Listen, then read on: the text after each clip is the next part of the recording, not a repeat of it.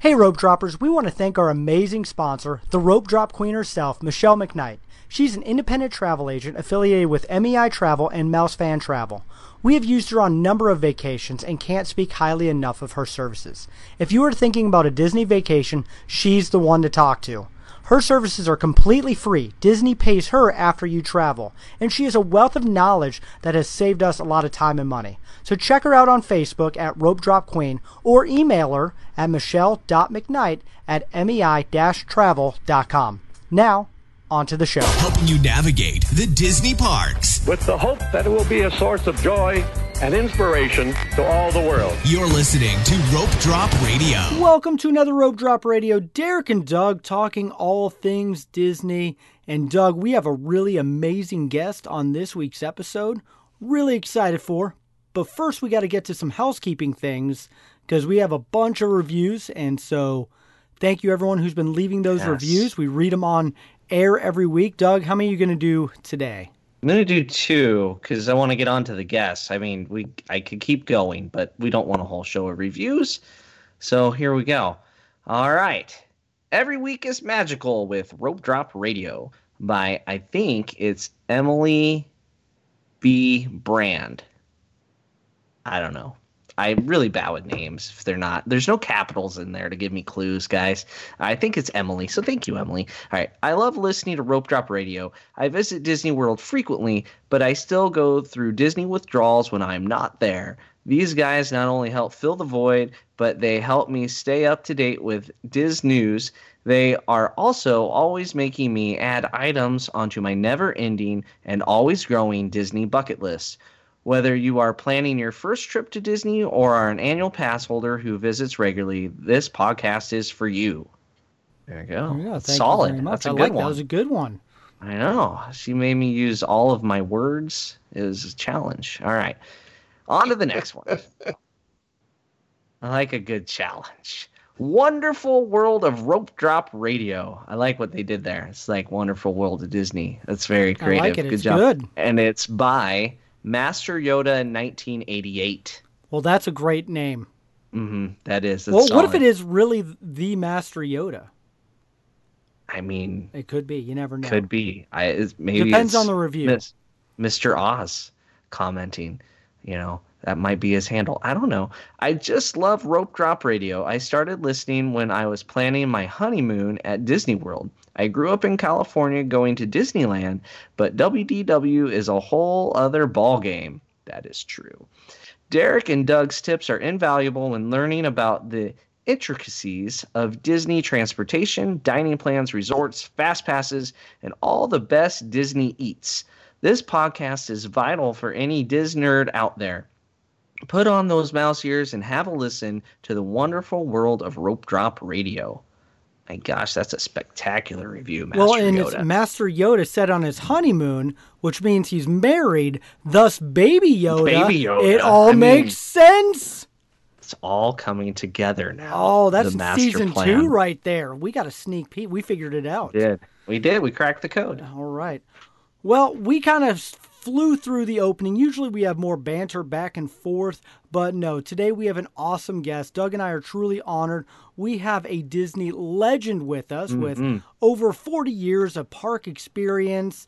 Has done everything at pretty much most theme parks, Universal, Disney, cast member. He is also an author and a movie that came out. And so we need to welcome the Dreamfinder himself, Mr. Ron Schneider. Welcome to Rope Drop Radio. Thank you. I'm still trying to get over Doug's pronunciation of intricacies. I really tried hard, and I failed. It was lovely. It was just lovely. Thank you.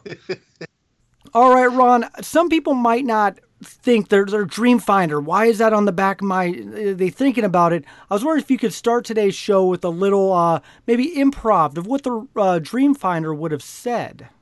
It's thrilled to be here, boys. I love it. That voice brings back memories. Yes. It's great.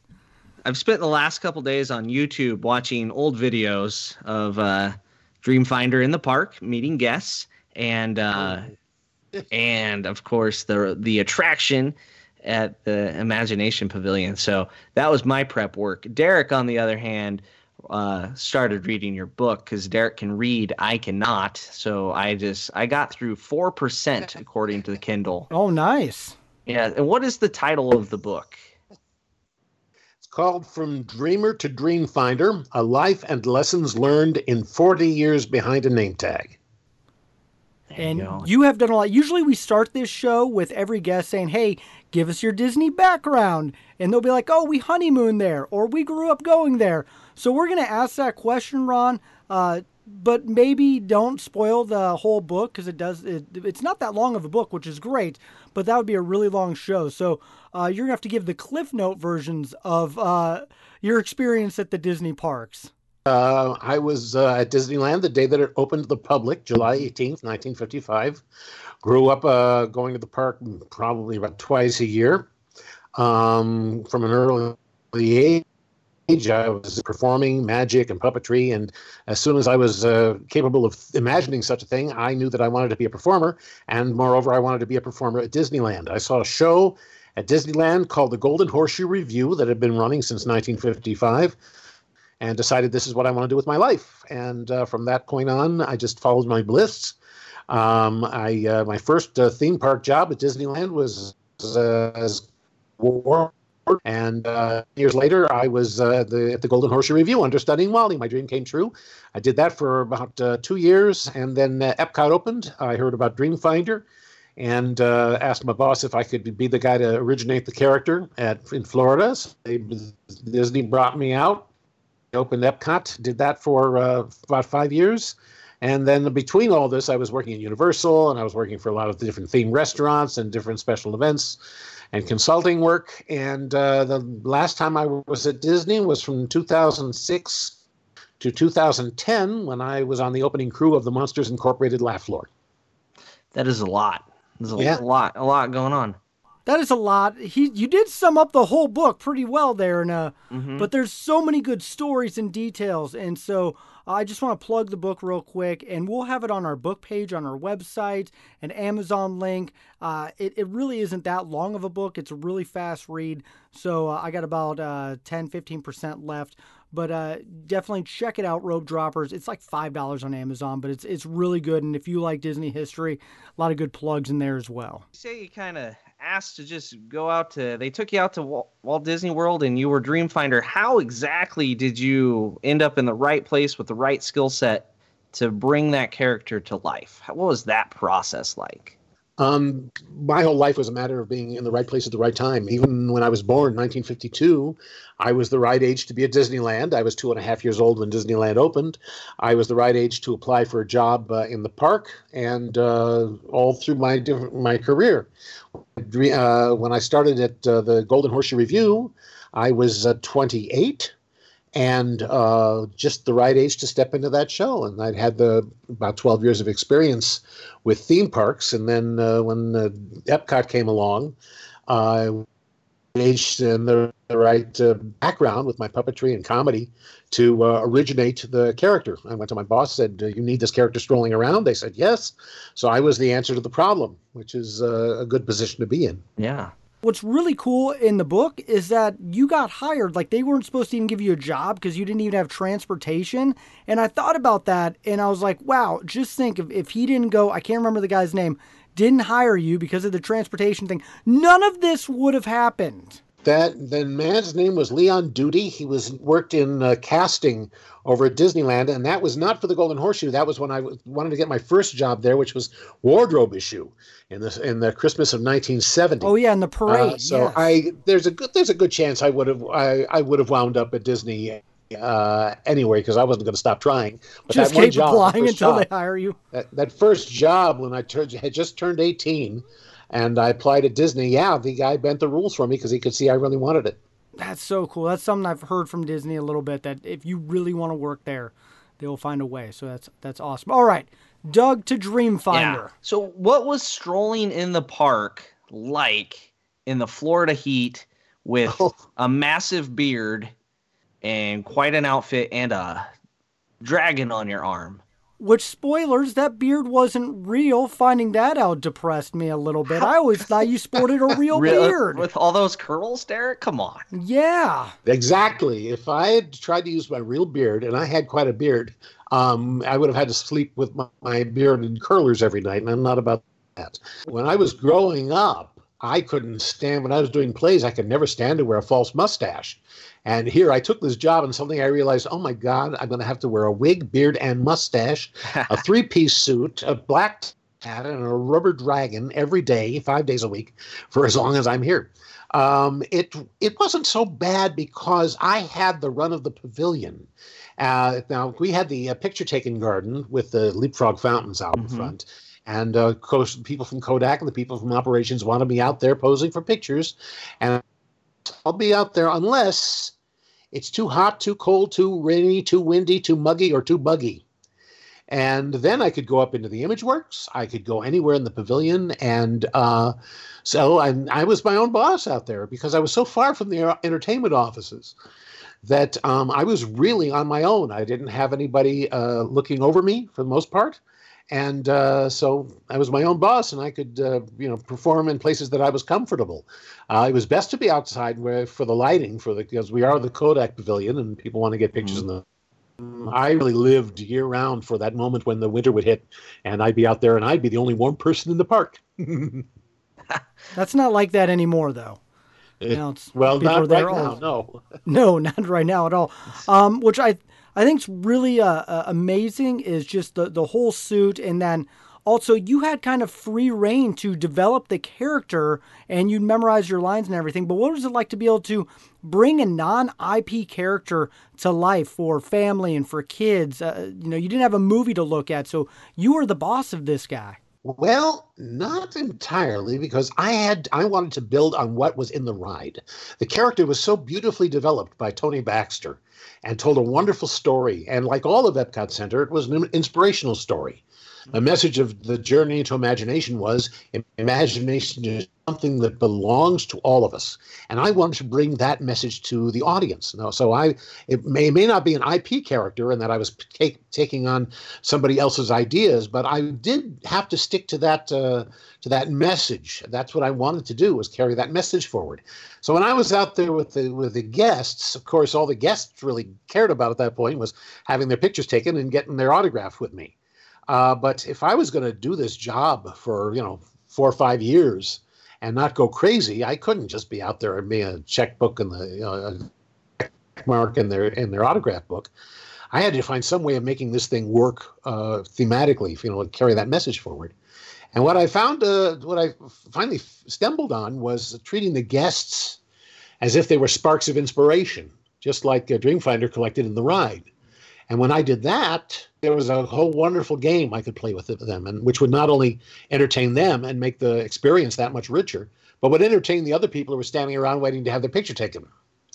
So I did get to write my book in what I did, but at the same time, I was into what was in the ride. Makes sense. And how was Figment as far as the puppet operating wise? Was it fairly much what you were used to, or something totally different and heavy? What was that like? It was totally different than anything I'd done before. I was familiar with the particular gag. There's I think the first version of this gag was a snake charmer walked around and had 2 false arms around a basket, and then his real hand was inside operating the snake that would pop up out of the basket. And Dreamfinder and Figment was a variation on that theme. I had a false arm that was attached to my coat, and my real arm was up inside the dragon. Animating him was not easy because he was not sculpted very well as far as being easy to operate. Had to hold my arm in a very unnatural position so that it looked like I was holding him upright, so that it didn't look like he was about to fall forward out of my arm. Inside the head, there was no room in the jaw for my thumb, so I had to tuck my thumb under. So it was a little bit uncomfortable. I got very used to it after a while. And when I put my arm in that position now, I could still feel Figment there. The other fellow who did Dreamfinder next to me was a fellow named Steve Taylor, and he did it for 15 years, and he has the scars to prove it. Well, so they didn't improve the puppet at all. It was first generation and go? There was one improvement. We started with a very heavy rubber head, which was replaced about a year and a half, 2 years in, with a lighter rubber that was easier to animate, and made a lot of difference. But the rest of the Dragon was the same, pretty much. Wow. I'm going to have to really go back and look through some old pictures. Back then, film was expensive, so I don't even know if I have a picture with the Dreamfinder, and I'm going to be really bummed out if I don't, because if people are wondering, you can't meet with the Dreamfinder and Figment in the park anymore. They were out in 1998. There was a Figment came back as a 8-foot-tall walk-around figure without the Dreamfinder for a while. We called him Figzilla. Yeah. But no, Dreamfinder's no longer there. Any hint that he might make a return? Maybe if they ever refurbish Journey into Imagination? Tons of rumors, no real action at all. There's something's going to happen with that building eventually. I have always said I have faith that somewhere Imagineering, behind locked doors, there is a wonderful plan for what they could do with Dreamfinder. But with Disney buys the rights to the Muppets, and then Marvel, and then Star Wars, and then 20th Century Fox, and I have this mental image every time they buy a new IP, a new source of material, the need to fix Dreamfinder gets crammed down lower and lower on the list of priorities. Well, it's tough because it's my 8-year-old daughter's favorite ride, one of her favorite rides at Disney, favorite one at Epcot. And I'm like, if only you knew what it used to be. The current version is painful. What they did with Figment, it drives me nuts. I agree. They treat Figment like he's a pest. He was with Dreamfinder, he was cherished, he was respected, and he was loved. But when they brought Figment back, it's very easy when you're writing a character like that to make him a nuisance, to say, "Oh, you, not you again, go away," and that's an easy thing to write. It's not effective. It isn't doesn't communicate nice things, but that's what they did, and so that's what we're kind of stuck with for the time being. Well, here's hoping Imagineering's listening right now, because we know they do. Bring back Dreamfinder. Just revise what it used to be. There you go. Simple. Shouldn't be that difficult. Shouldn't, but it ain't easy. Oh, no. I know that. And everything costs money, and so I guess we'll just wait and see. Next D23. Yeah, tell us a little bit about that D23 appearance, because that wasn't too long ago. A mere 8 years. Yeah, how'd that happen exactly? Fella who worked for D23 came to me. He was a good friend of mine, was working for the Disney Archives, and he said, we want to bring back the Dreamfinder. They were going to do this 2-hour concert on the weekend celebrating the 40th anniversary of Walt Disney World. They were going to have Richard Sherman there performing, and they wanted to bring Dreamfinder out and surprise Richard and have him sing One Little Spark. And I said, yes, a terrific idea. It'll never happen in a million years. But this fella was a kind of crafty fella, and worked his magic and managed to get it set up without anybody knowing about it. We got a costume made. I got my hands on one of the dragons. And so I walked out on that stage in May of 2011, and nobody knew what hit him. 2,000 people jumped up on their feet, running towards the stage, crying and taking pictures. And it was just magnificent. Dreamfinder came back for one last appearance. Hopefully not one last appearance, though. Hopefully. We can all keep hoping, yes. Hopefully. Well, I think that's a good time to segue into what did you do after your time as Dreamfinder? Well, when I left Dreamfinder in '87, I had a friend of mine, the fellow who used to be in charge of entertainment at Epcot was a guy named Pete Blaustein, who I'd known since the 60s. Pete Blaustein was working for a company called Orlando Entertains that did themed restaurants. They'd done Hard Rock Cafe and Planet Hollywood, and he had a show called King Henry's Feast on iDrive. They wanted to do a Western-themed attraction in Kissimmee, and he knew that I was done a character like that for some time. He came to me and asked me to write the show, and I directed the show and starred in the show. So I moved to Kissimmee and started Fort Liberty Dinner Theater, and I was there for a couple of years. performing, and I had a wonderful time with that show.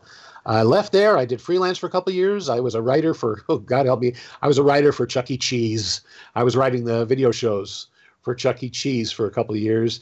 And then Universal Studios opened up in 1990, and I got hired on by them to supervise the celebrity lookalikes. So I got to hire and train and write for the Marx Brothers, the Blues Brothers, W.C. Fields, Marilyn Monroe, and all those characters, which was a lot of fun. I had incredible people working for me. And then I kind of graduated into writing for the entire attraction. So I was there for close to 3 years. Then I was freelancing again, did some consulting work for Disney, some for Universal. I did a lot of theater in Orlando with various organizations. And then I wound up in Canada for a couple of summers in a dinner theater up there. I came back to the Titanic, the exhibition on iDrive as an actor guide. Did that for 6 years. That was a lot of fun. I learned a lot there. And then went from there to Monsters Incorporated Laugh Floor. That is a lot of things. You gotta stay busy when you're an actor, right? You're always writing, always producing something, right? Well, I try to. When I got into this business, like I say, I wanted to learn. I wanted to learn how this thing works and all sorts of different types of performing. And so I lasted in the longest I lasted in any job was about 6 years at Titanic. Because I would get in there and learn things, and then what would happen is management would change, philosophies would change, and I would learn, what I needed to learn, and I was ready to move on and take something else on. So I've done just about all kinds of performing, from voice acting to street theater to spectaculars to dedications to conventions, and loved it all and learned all about it, and that's the stuff that I put in my book. So the book is part memoir and part textbook on writing and performing for themed entertainment. Awesome. And then you mentioned real quick that you went to back to Disney, to one of Doug and I's favorite attractions, Monsters Inc. Laugh Floor. Oh my gosh, it's one of the best ever. What was your role in Monsters Inc. Laugh Floor? I was one of the monsters. There were 20 of us hired to open the attraction. This would have been in about November of 2006. We spent the next 5 months working behind the scenes, working on the show, writing the show, working on voices, working on animation, working on the animation system. And so I was one of the actors who portrayed the monsters. I was Buddy Boyle and Eds. And it was just a wonderful job. It's a terrific toy to play with, and the guests love it. We get to improvise with the audience, and it's exactly the kind of show I love to do. It's the same show every day, but you got to keep it fresh, and so you're doing variations on things, and you have to be able to improvise to a certain extent. But to a certain extent, the show is prepared and ready, and I believe that what we do is not constant innovation, but consistent perfection. Did you come up with the idea for that guy? No, I did not come up with that guy. I've never been that guy. That guy came from, I believe, one of the Imagineering writers, but there is something in the show now was my contribution, and that is the use of the Eiffel Tower. Every time you go, you'll hear them mention the Eiffel Tower. That was one of my contributions. My kids will randomly just yell, like, when somebody's not making any sense, right? And like the conversation comes to that awkward pause. One of them will just yell, "And the Eiffel Tower!" from that. That is how my kid, and like they'll be around people that have no clue what they're talking about. We get the strangest look. So wonderful. Like the 5 of us know, then the family, but like other people are like, what is wrong with this? The Eiffel Tower is nowhere around. So then, of course, when we're in France, there was just constant Eiffel Tower. Like, oh, good old Sam and Ella. That's awesome. I saw the show just 3 days ago. I was out there, and it holds up. It was just hysterical, and I was very proud of the Eiffel Tower. Yeah, that's awesome. Never want that one to get remade like Dreamfinder did. No, keep it. Yeah, That's a great one. So, want you to be able to plug your book because all these stories are in your book. One more question Go about for Monsters it. Inc. Go for it, Doug. How do you, as the performer, see the audience in that? Are you watching monitors, or you have a place where you can actually view the audience? It's concealed in the top of the theater, and we can see everybody in the theater except the first row and the last row. Okay. And we can zoom in on you, and we can watch you, and you'll never know it. Ooh. All right. Actually, I did get my daughter and I were both wearing Rope Drop Radio T-shirts, and we did get picked out for the cutest couple or something like that. So, yes, they got it. They got it. No, I love that show, and the interaction's great. So yeah, some are really hilarious depending on the audience, and then we've had a couple where like the people don't play along. I'm like, what is wrong with you? You're at Disney World. One of my favorite things was sometimes we would get that guy who did not want to be used in the show. And so they would move. They would move to a different place in the theater, not knowing, of course, we can follow them with the and so every time they move, we find them and put them up, and there's that guy. Oh my gosh, that's hysterical. That's never happened. I would love to I'm see gonna that do happen. that. If I'm ever You that do guy, that. I'm gonna move like the whole show, like I'm part of it. I think that would be fantastic. They'd have to follow me around. They'd really harass me, wouldn't We they? now know the secrets behind the Monsters Inc. laugh floor. Oh, that's fantastic. Good stuff. All right. Now we can move on, Derek. Well, you have so much of this in your book, and I want you to make sure you plug because I really do want our listeners to grab a copy. So, can you talk about what inspired you to write your book? Well, that inspiration came quite early for me. When, like I said, I made this decision to this type of performance works, and at the time, nobody was writing about performing in the theme parks, and to this day, nobody really does. But I was determined to learn about it, and as soon as I made that decision, I had a feeling that someday I was going to write a book about it. I was doing I think it was it was the 25th anniversary of Disney World. No, of Epcot. 25th anniversary of Epcot. I was doing a presentation to the National Fantasy Fan Club about talking about my career as Dreamfinder, and I came down, finished talking, and the audience was Jim Hill, the senior dean of all Disney podcasters. Yeah. And he pulls me aside and he says, "That's a book." And sure enough, I started writing a book right shortly after that. And in the book, like I said, I didn't know if I wanted to make it a textbook or a memoir, not to be both. So I've got, it's quite a long book. It's about 300 plus pages, and it covers everything from my early inspirations through all the different jobs I did and how I got them and what I learned in each installation.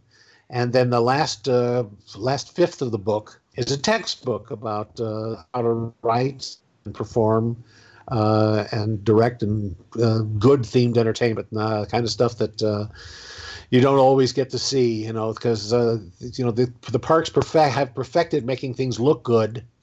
I heard an Imagineer one time say, as long as it's cute, no one will complain. But the scripts are the part that you sometimes have problems with. And so I wanted to write something that would try and fix that.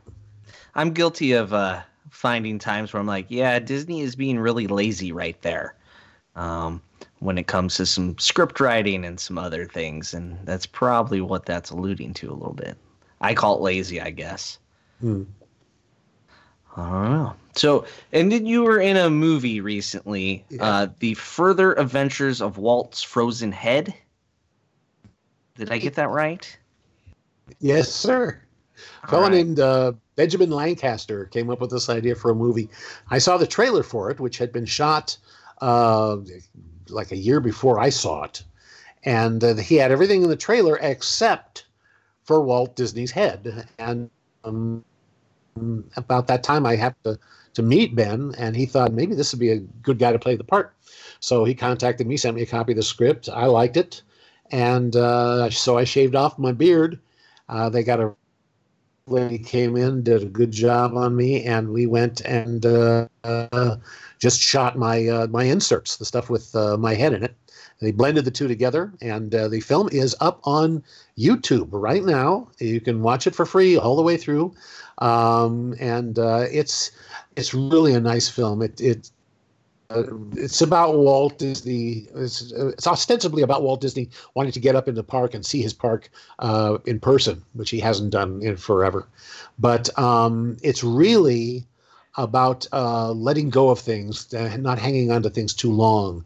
The thing that I liked about the script, it was like a Frank Capra script. It had a nice message. It had a nice buddy story behind it. And so I got to do a little work on my part. And I love the way that my part turned out. Cool. All right. Well, I'm going to share that on all of our social medias. I'm going to watch it tonight. Yeah, now I know what I'm doing instead of sleeping. Yeah, but if you're listening to this, go on to our Facebook page and Twitter and everything, and we'll definitely link to the YouTube, and I'll put it in the show notes as well. So Rope Droppers, you can definitely check it out. Great. That is cool. How was that filming like? Because were you in front of a green screen the whole time, or was your head actually in the thing that it looks encased in?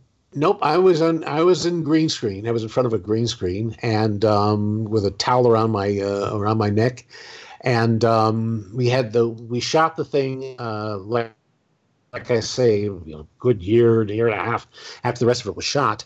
So I was sitting there with the director in front of me. He had a video feed with the footage they'd shot, and he would tell me where to look and what I was reacting to. And it took about 2 days to do.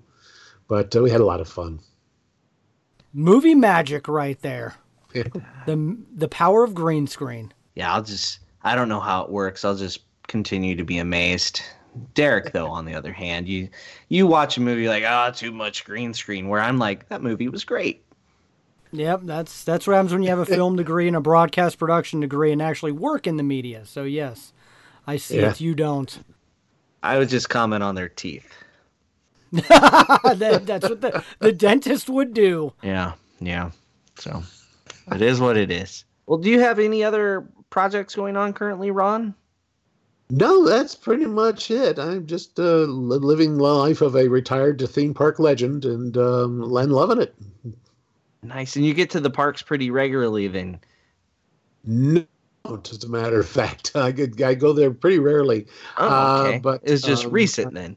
Yeah, this last weekend I had my oldest living friend was out here visiting me, and so we spent 3 days going around the parks and had a wonderful time together. Nice. Well, I think we are ready for the lightning round, Derek. All right, it's time for the lightning round. Bring it on. All right, so this is where you get to answer with your favorite Disney or Pixar or whatever other umbrella Disney owns. To answer these. And we do keep score, but there are no wrong answers. Only winners, but maybe a loser. All right. Are you ready, Ron? Yes, sir. All right. Favorite Disney movie? My answer will surprise you, but I do this on principle. And that is the movie that I love more than any is Tomorrowland. For what the message was. The film didn't do as well as it might have at the box office, but the message is so wonderful. It is. And the fact that it got made at all is a miracle, and so that's what I always say is my favorite Disney film. I like that answer. That's a good answer. I really we have like never that had film. that answer before. No, and I really like that film. It's a good one, and you're right. The message, it's amazing it got made. Yeah, fantastic answer. Man, you're winning already. All right, favorite Disney character? Oh, come on. You know. Nigel Channing. No. Oh, thanks a lot. Thanks a lot, guys. No?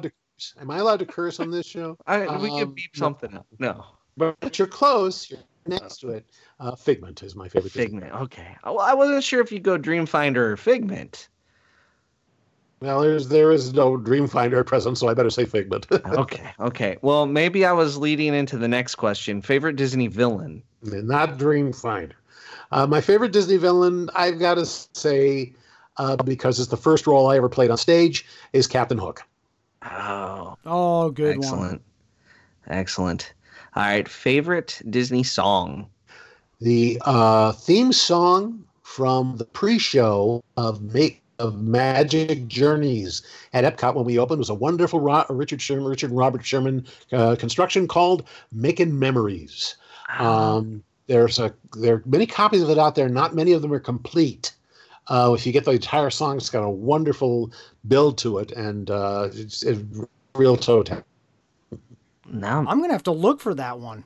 absolutely. That's great. I really like it when our guests pick theme park music rather than like a song from Little Mermaid. Not that Hakuna there's Matata or anything something, wrong with Can You Feel the Love Tonight, but yeah, I like One Little Spark. I can't remember what we said in our lightning round. If I said Great Big Beautiful Tomorrow or One Little Spark, one of the two. They're my top two. So I can't remember, Derek. Do you? I said Happily Ever After, so I don't remember. Yeah, what you're you all said. in on exploding fireworks and music, I am. aren't you? All right. Anyway, classic attraction. You define classic however you need to. A classic attraction for me, the one that I miss to this day, was Disneyland's Mine Train through Nature's Wonderland. This was a wonderful train ride through the living desert, Bear Country, Beaver Valley, Rainbow Caverns. The living desert took up a large chunk of Disneyland, and I just really loved the scale of it, and the presentation was wonderful. Where They tore that out and put in Big Thunder is Big now. Thunder, right? Yep. Where Big Thunder is now, yes. Okay. Very cool. Favorite, first of all, a lot of our classic attractions are stuff that were built while I was alive, which I don't really know how I feel about that. So I like your answer. All right. Yeah, we just got Soarin' the other day. I was like, really? Classic Class? attractions, Okay. Yep. Soarin'? Okay. I guess Soarin' over California is classic in comparison. All right. Favorite modern attraction? Disney Studios version of Power of Terror. That's a green ticket, e-ticket attraction. It's got thrills. It's got a wonderful story, tremendous detail, and I just never get tired of riding that thing. The thrill is magnificent, and they surprise you with the drop. The close runner-up is one I've never been on, but I've watched the video 1,000 times online. I can't wait to ride Rise of the Resistance. Oh, it is fantastic. I am hoping so. When this show launches, I should be in line for Rise of the Resistance or waiting to get my boarding group. So I'm excited for that. Good luck, Derek. I know. Thanks. Doug, you've already been on it like 4 times. I've been on it 4 or 5 times. 5 times now? Oh, you lucky duck. Yeah, it was a lot of early mornings and some crabby kids. I'll bet. But we did it. It seems to only be getting busier like every day. I don't understand. Word's getting out. People see it online. It's bound to get more and more difficult to get in there, but hopefully it'll get better, more consistently operating, and that'll make a difference. I hope next week, if you're listening, a little tease my trip review that I actually say I'm on it. So there hopefully. you go. I like how you picked the 2 most frequent to break down attractions at Walt Disney World for your. Although Test Track's up there too. Yeah, I was going to Test Track. It's just one drop, one little spark of rain, and Test Track goes down. Yeah. All right. Moving on. Favorite Disney resort? I've never really. I've stayed at the Disneyland Hotel back in the 50s, but I'd say just for the design and the lobby and all of that, I love the Wilderness Lodge. I think that's a terrific piece of work. Very nice. I realized I skipped over favorite Disney park. Yes, you did. Yeah, how dare I? Hell, that's another easy answer too. I grew up at Disneyland. Disneyland is my home, and so it'll always be the original Disneyland for me. All right. Now to food, the important questions. Favorite counter service restaurant? Flame Tree Barbecue at Animal Kingdom is a favorite. But if I'm a close second, actually precluding it, is a counter service that's no longer in existence. Was the old Chicken of the Sea pirate ship in Fantasyland before they tore it out. I loved eating there, and their hot tuna burgers and clam chowder were a personal fave, and I really miss that. That's definitely a different menu than we have today. Oh, yeah. Yeah. Hot tuna. All right. Favorite table service restaurant? Well, 3. I was lucky enough to eat there a few times, including on my 50th birthday. Close second to that is right downstairs, and that would be the Blue Bayou. Very nice. All right. Favorite Disney snack? Fudge. Ooh, there you go. The fudge. Confectionery. The close second would be the beignets in New Orleans Square. But I love that Disney fudge. I can't believe we don't have beignets in the park at Disney World. Let's just take a moment to evaluate why that is. About that, yeah. It doesn't make sense. There's no New Orleans. If they built New Orleans, you'd have to have it to be the line. It'd be the law. Yeah, I mean, just shoehorn it in around pirates. We'll all accept the theming. Mm-hmm. All right. Favorite Disney drink?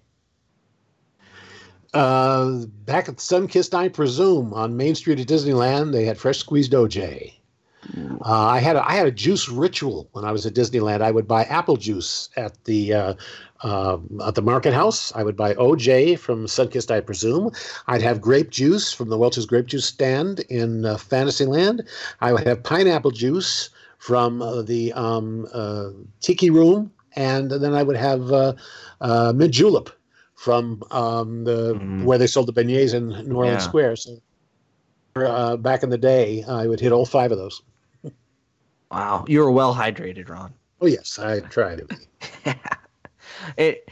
I like how they're all different brands. It shows that Walt wasn't afraid to bring all the different brands into the park. I know. You wouldn't see anything like that today. No, not at all. You don't see IPs and brands and different. Yeah, Walt was doing it from the beginning, folks. All right.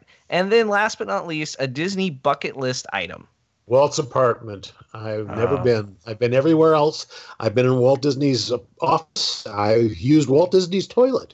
I've snuck around backstage in just about every attraction in the parks, but I've never been to Walt Disney's apartment, and I would love to see that. That is a good one. Wow. That concludes the lightning round. Whew. Well, thank you so much for being on the show. It's definitely an honor for Doug and I to have the Dream Finder on with us. It's definitely bringing back memories when I was a little kid, and now I'm wondering if it was you that I saw. And I know you said in your book there's a way to tell you guys apart, but it's pretty hard. The makeup was really good. Well, it has nothing to do with the makeup. Although Steve Taylor's nose looks more like the Dream Finder's than mine. I have more of a macaw beak. But you can tell us in pictures. He's looking right into the camera. That's generally me. But I was only there for the first 5 years. So chances are, if you've got pictures with a Dream Finder, people, it's going to be Steve Taylor. Okay, well, listeners, I'm going to give all of you a challenge. If you have memories of meeting the Dream Finder, find a picture, post it this week, tag us in it, and that would just be really fun to relive one of the best areas and attractions and character and meetings that Epcot had that sadly got rid of. I'd love to see them, too. I would collect those. That would be great. I'm going to go search through. I actually told my dad tonight that I was going to go search through some albums this week before getting ready for the social media blitz here. And he's like, we didn't stop for characters when you were a kid. We were on a mission. He was that parent. Like, I mean, I remember rope dropping imagination. Like, it was, the most important thing. That was I remember that when I was in kindergarten. And so maybe I'm going to have to look at the background of photos while I'm splashing my sister in the face in the little fountains. Maybe you were back behind getting to meet the lucky kids whose parents let them slow down and do things, where mine was our families were very similar, Doug. We probably had to get to World of Motion, and then we had to, in Horizons, we had to get over there before the crowds did. Horizons, and let's move. It was serious. It was Easter week. It was busy. Had things to do. Well, Epcot has definitely changed quite a bit. But yeah, seriously, guys, if you have pictures, post them. Let us see it. That'd be really awesome. But that is all the time that we have. Again, Ron, thank you so much for being on the show. And we want to plug your book again. We'll put that in the show notes. We'll put that on our books page. We'll post it on social media. So if you're not following us on social media, that's a plug for us. Rope Drop Radio, all the things. And but yeah, definitely Rope Droppers. Take a minute, check it out. And Ron, where else can Thank people you. find you? I'm on Facebook. Look me up on Facebook. I'm always happy to hear from people who remember the character, and so I'm over there and hither and yon.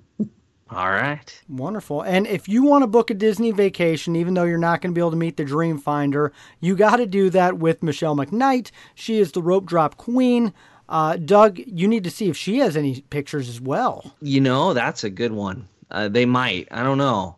They're maybe it might have missed the 87 cutoff though.